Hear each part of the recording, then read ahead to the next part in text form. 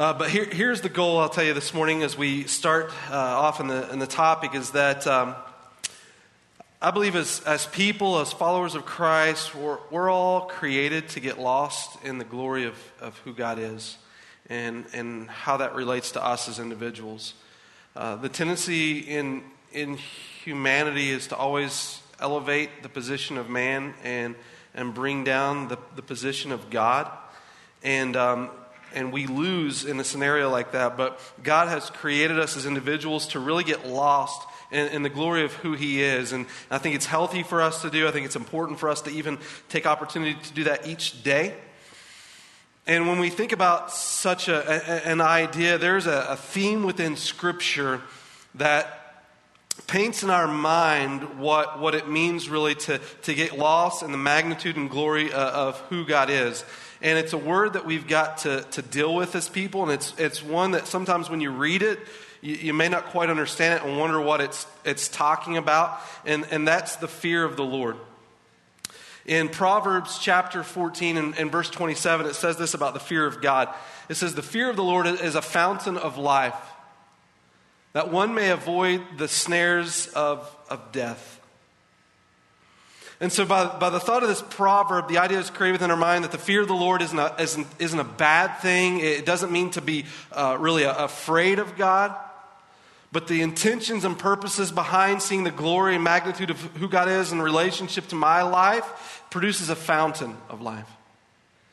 And in fact, this phrase is used throughout all of Scripture. And it's something that we as people should deal with when looking to God and to understand who we are in light of who He is. Some of the reasons I think that we struggle with this word, fear of the Lord, is because when we read such a term, we understand God maybe through this word fear as one who's perceived as overbearing. Sort of this turn or burn God. One that you are to be afraid of.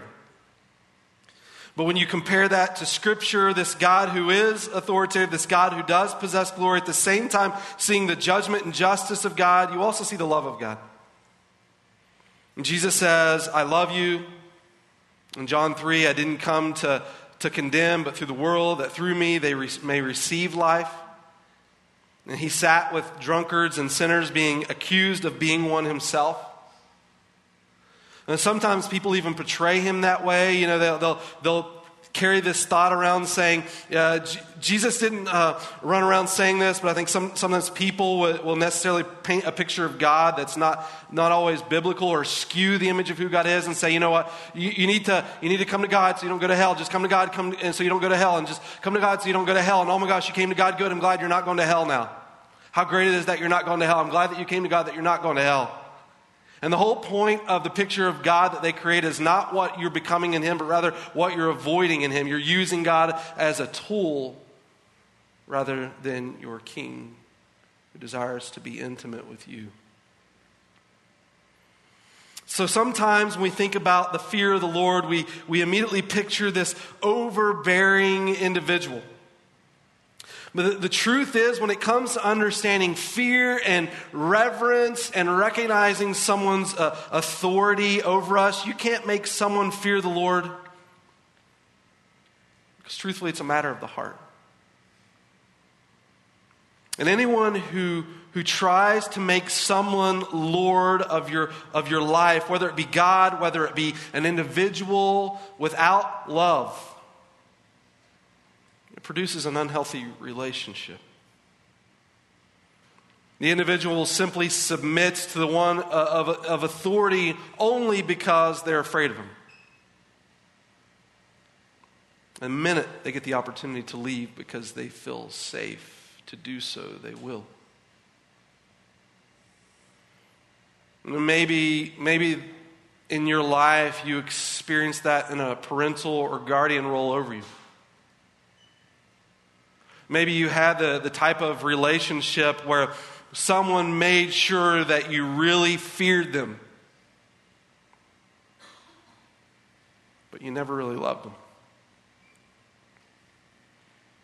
And in that circumstance, as soon as you were given the privilege, you couldn't wait to leave.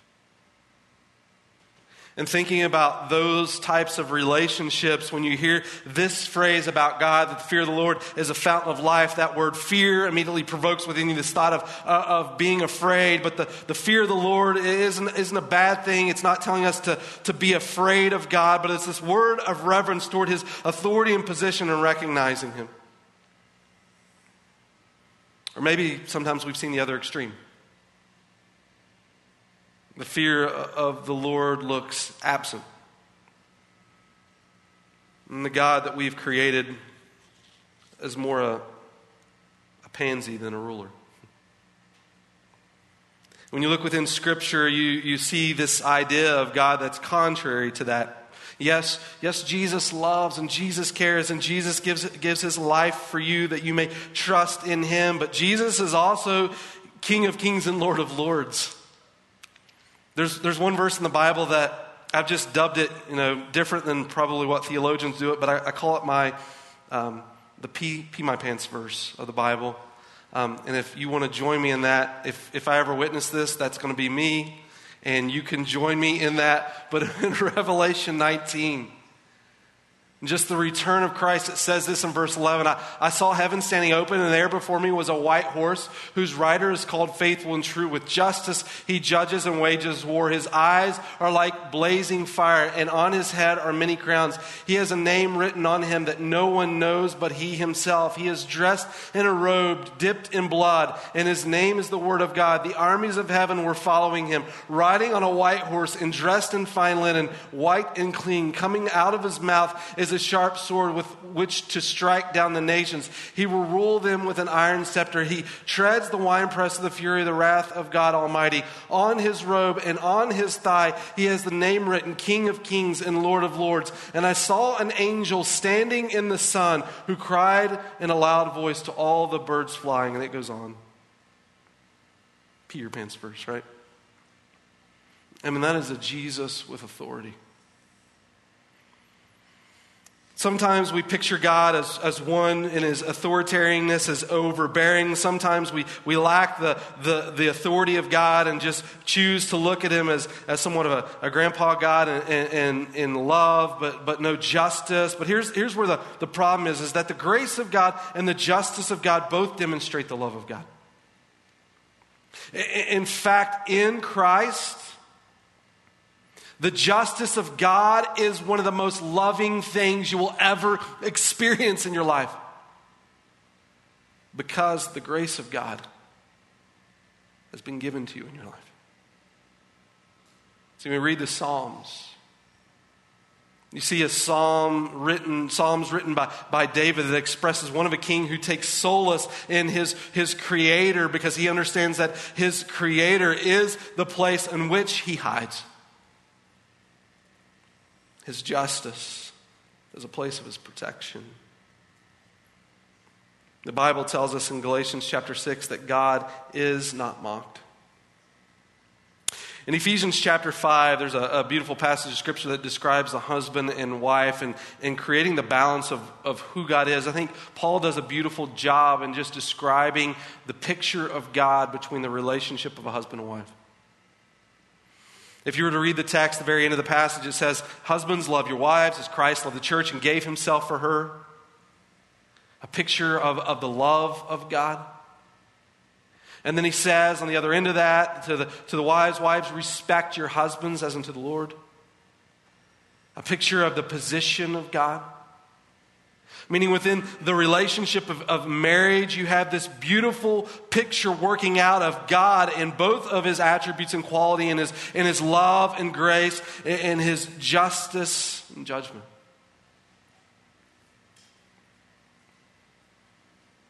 And sometimes, and this one is as old as the Garden of Eden, sometimes we don't give in to the fear of the Lord or recognize the fear of the Lord because we like it our way. God, you can't tell me what to do. I'm going to be Lord and you're not. Right? Adam and Eve in the beginning of the garden, they believed that what God had was okay, but what they thought was better. And so they became this entitled individual. Saying phrases like, I would say maybe within our culture, have it your way, or you can't tell me what to do. It's my life. I can live it how I choose. I just need to be myself. In America today, we have the opportunity of so many choices in life. This entitlement for us as individuals is easy to buy into, right? With all the different experiences that we can have. I mean, you see someone just go 5 minutes without a cell phone. It's like, how did I make it in the 80s? I don't even know. I mean, you got Heinz ketchup with 57 flavors, Baskin Robbins with 31 flavors of ice cream. So many channels on TV now, it's more friends than you've got on Facebook. Options after options for us. And we even look at cultures in some societies that do things like arranged marriages. And to us, it looks so foreign, like give up our freedom? No way.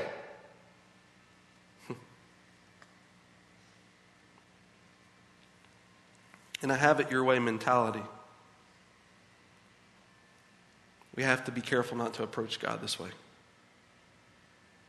To think God owes me and He exists for me. And I'm His king and He is my servant. Or that God is just another drop in the bucket of the variety of life. It's been said from the beginning of the Garden of Eden, God made me after His image, and today I'm making Him after my image. So what is the goodness of fearing the Lord? Truth is, for some of us, when we talk about fearing God and walking with Him in that sense, it's not that necessarily we feel like an entitled generation, but what we've learned is that when it comes to trusting in anything else, it's difficult to do. And so the thing that I've learned to trust in is in my own decisions apart from someone else. And so trusting in God now becomes foreign to me because I've seen things in life that are untrustworthy. But here's the perception that we create with ourselves and viewing God under that same circumstances, is that we look at the life that we lead and the opportunities that we have to make choices. Is that sometimes in those choices we have, in a consumeristic society, we have diluted the idea and fooled ourselves into thinking that we really have more control than what we do.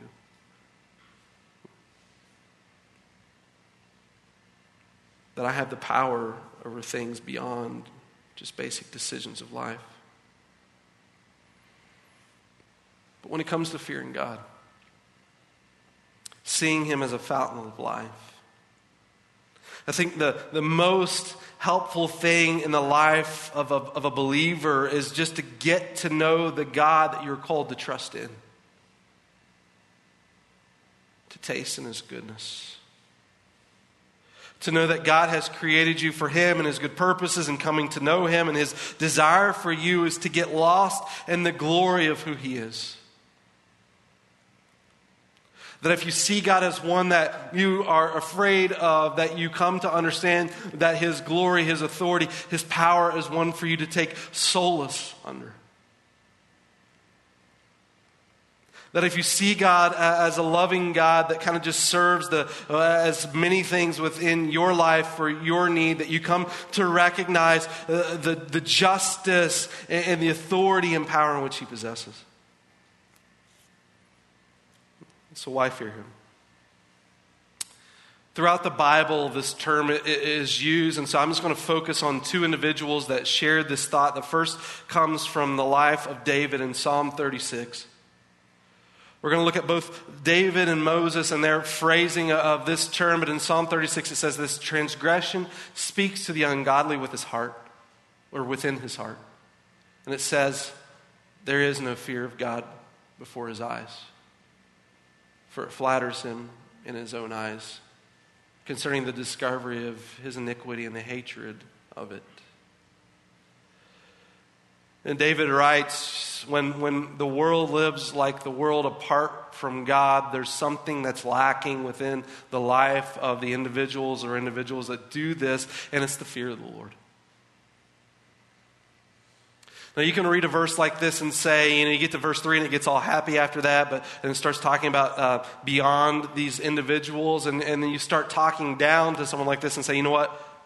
Those are horrible people. I'm glad that let's just get past that and read other verses. But here's what I think David's trying to provoke our thoughts to when he starts Psalm 36 is this: for us to stop and just say, is this me? Do I live my life like He is Lord?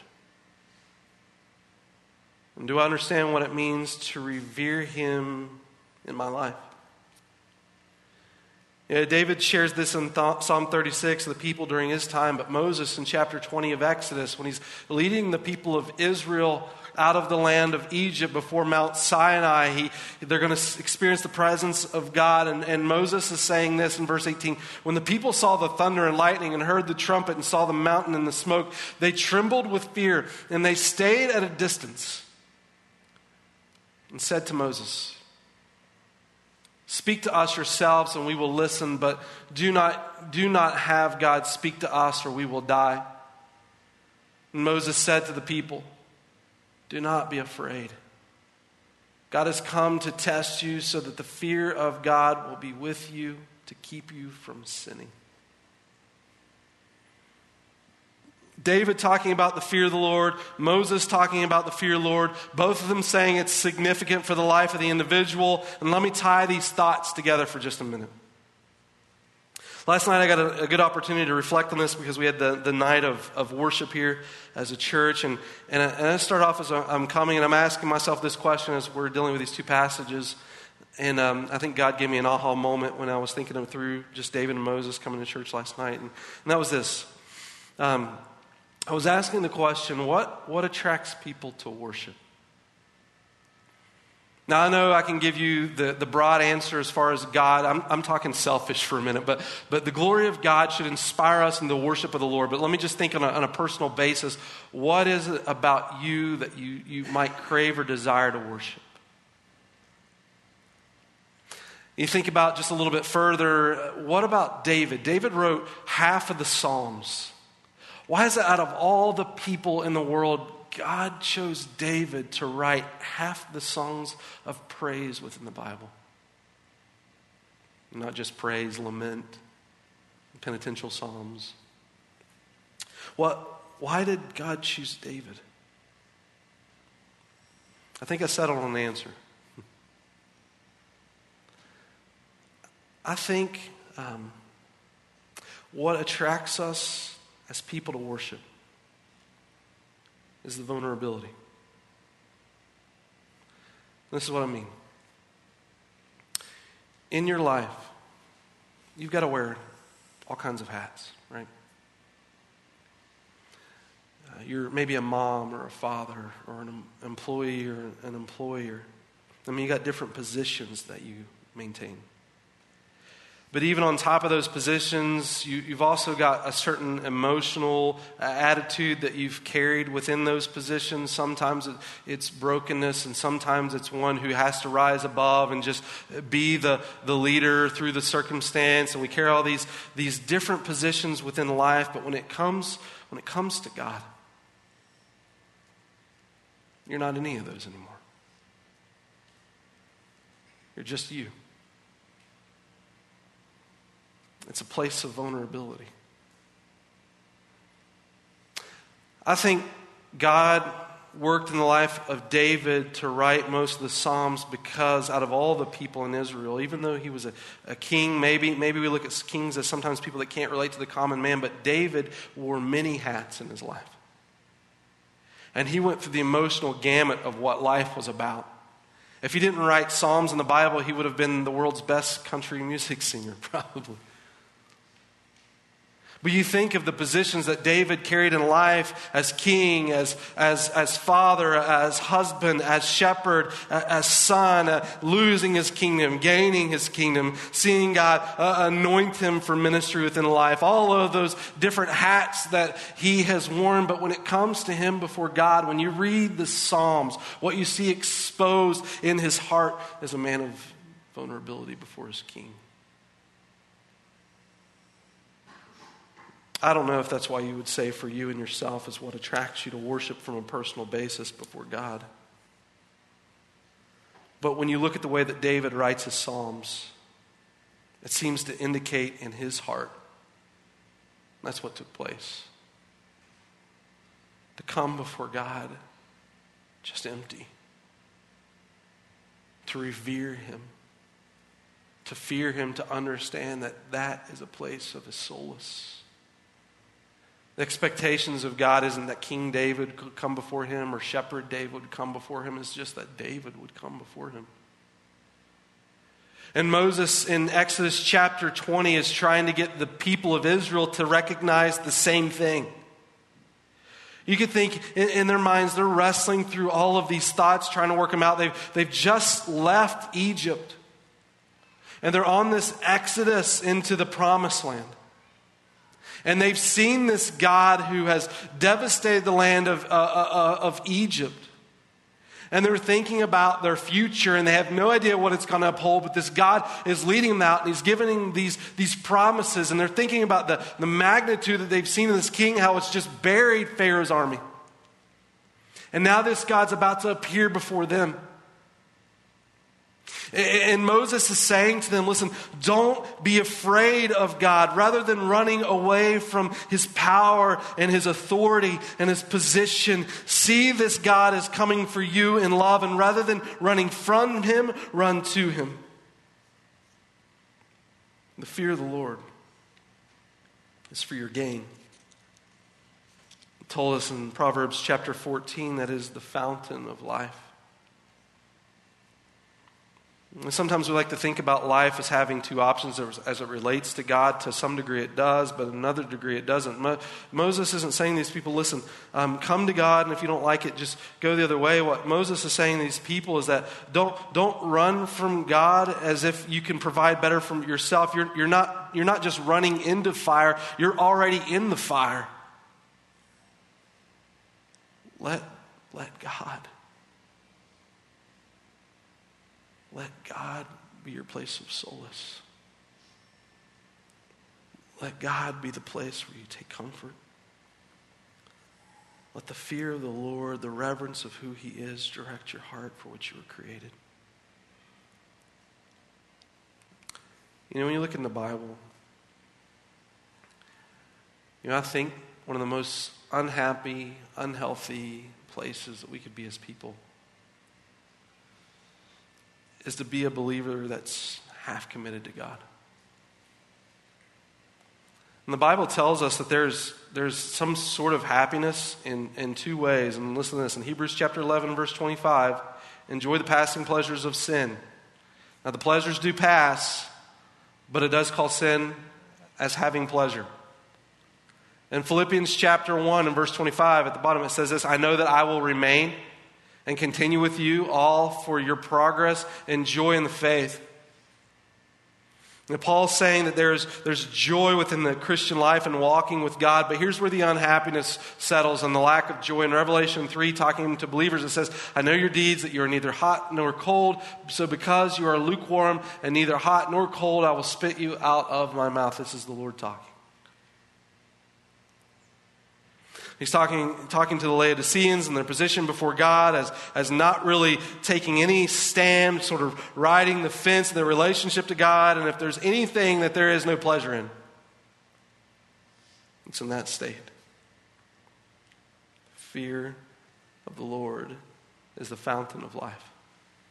When you throw or look at this theme throughout Scripture, the fear of the Lord, you see even in the Psalms and Proverbs, the way that Solomon and David communicate the benefit of understanding God and his position in our lives. It says this in Psalm 34, the angel of the Lord encamps down around those who fear him. In Psalm 111, the fear of the Lord is the beginning of wisdom. In Proverbs 1, the fear of the Lord is the beginning of knowledge. In Proverbs 10, the fear of the Lord adds length to life. Evil is avoided, it leads to life. In Proverbs 22, the true humility and fear of the Lord leads to riches, honor, and a long life. The struggle with the fear of the Lord. One is in making ourselves Lord, but one of the thoughts that I had when I first became a believer, when it related to the fear of the Lord, following after God became more complicated for me. Because at first, in my mind, I perceived it as this, continue to do what I'm doing and now add God with it. How in the world can I add more to my life?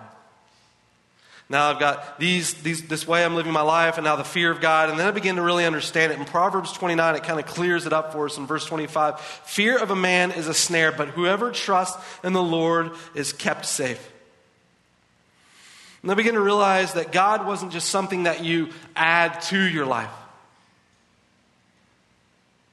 but He becomes the focus of your life. He is the center for everything that you do. And rather than add more to your plate, what God ends up doing for us and our benefit in Him is that He clears the plate and reorients our lives as we revere Him in His position. A few decades ago, there was this debate in Christianity that really got some attention, but it was this idea of calling God Savior and calling God Lord. And the question became, well, can God be your Savior and not be your Lord? I mean, can a Christian be saved and not walk with Jesus? And they began to debate this in theological circles, and it irritated me, and I could never pinpoint why, but as I thought through it, I finally came to a conclusion as to why that was irritating to me, and that is, God isn't supposed to be exclusive in the titles of Himself. And what I mean is this term Savior and Lord is never intended to be divided, because all of it make up who God is. And God is Savior and Lord. And when you start dividing between this phrase of God being Savior and God being Lord, and you ask the question, can God be your Savior but not be your Lord? What we're asking a question for is it possible to be an unhealthy Christian? And I don't even want to answer the question. Because rather than simply divide over Savior and Lord, God calls us to make Him both Savior and Lord. And rather than look at a question from an angle of building an unhealthy believer, my desire, and I think Scripture's desire, is to see us walking with God in a healthy way. And so what does it mean to fear God? The word for fear, said, doesn't mean to be afraid. This word for fear also carries this thought of just carrying a reverence and honor of who He is. To revere and recognize Him in His position. And the thought of Lord declares for us His authority. It means that He is the ultimate authority above us, even above ourselves. If I were to just put it in a practical definition, I would say this: the fear of God is choosing to always follow God, even when it would be easier to follow something else. The fear of the Lord isn't a half-hearted devotion. The greatest evidence of whether or not you fear God is seen in your obedience to Him. If you were to follow this phrase of fearing the Lord throughout the Bible, you would see in Scripture that everyone that is a leader for the Lord and guiding and seeing things happen for God, they're fearing Him. Even Abraham, when he offered Isaac, it tells us that he feared God. When it comes to fearing God, I'm not saying for us in our lives we have to try harder. Right? Although we should. What I'm saying for us in the life of a believer is that it begins with an attitude of the heart. You can't make someone fear God. But in the attitude of your heart, God's called you to surrender to Him. And if there's hesitation within your life to do so, maybe I would encourage you this morning, get to know this God who has given His life for you. So sometimes we look at this fear as this authoritarian picture of an individual who just wants to beat us up. Who just wants to say, look, I got him under my thumb. Aren't I impressive? You know, when you read Matthew chapter 20, James and John's mother come to Jesus and they ask a very important question. She says, can my sons be first and second behind you in your kingdom?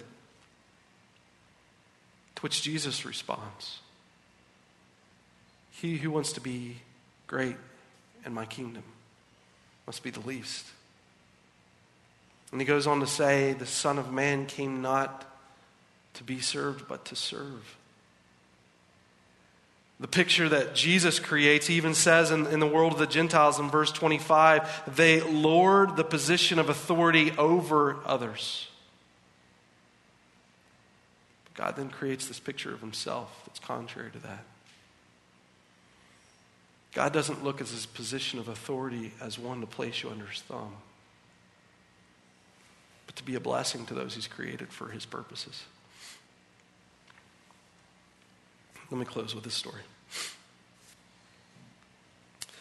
There was a missionary that in the late 1700s that had a powerful effect in this world for Christ, in the land of Myanmar. His name was Adoniram Judson. Adoniram was born in the late 1700s, lived into 1850. He was the son of a pastor. But this is an interesting thing about Adoniram. As he grew up in his teenage years, he abandoned his faith that he was raised in, was a professed atheist, agnostic, went to college, got connected with a college roommate that further encouraged him into just a life of sin. One day, Adoniram and some friends decided they were going to take a tour of these American cities and visit. And one night, he stops off in the city and he goes into an inn and he asks the innkeeper for a room. And he says, you know, I'll give you a room, but in the room beside of you, there is an individual who's suffering severely and we don't expect him to make it through the night. He, in fact, may pass away. And Adoniram said, you know what, it's okay, I'll take the room anyway. And so he gets the room and he goes into there and he lays down in his bed and he hears the screams and the wailing of this individual in the room beside of him fighting for his life. And Adoniram, as he's laying there in bed, he starts to think what he could possibly do to help this person. What hope could he have to offer in case this individual dies? And he began to realize he's abandoned his faith. And when it comes to this man, he has nothing to give him. And so he lays in his bed all night just thinking about this individual who's dying beside him. And late into the hours, finally the sound subsides and Adoniram goes to sleep. He goes to the front desk the next morning and asks the man what happened to the individual, how he was doing. And he said the man passed away last night. And so he asked, well, who was the individual? And Adoniram discovers it was his friend from college who had encouraged him down the lifestyle of leaving the Lord behind. A flood of emotions comes over him. Adoniram realized as a young man he had been given hope in the Lord. And he abandoned it that night in a place of an opportunity in which he could give hope in Christ to this man. He didn't. And it turned out to be his own friend. Adoniram eventually, from this story, becomes a believer. Trusting Christ at the age of 24, he leaves for the land of Myanmar. When he gets to Myanmar, it's over 6 years before he sees anyone come to know the Lord. In fact, someone wrote him in about the 6th year of his ministry in Myanmar, and they asked him, how are things going? And his response was, the future is as bright as the promises of God.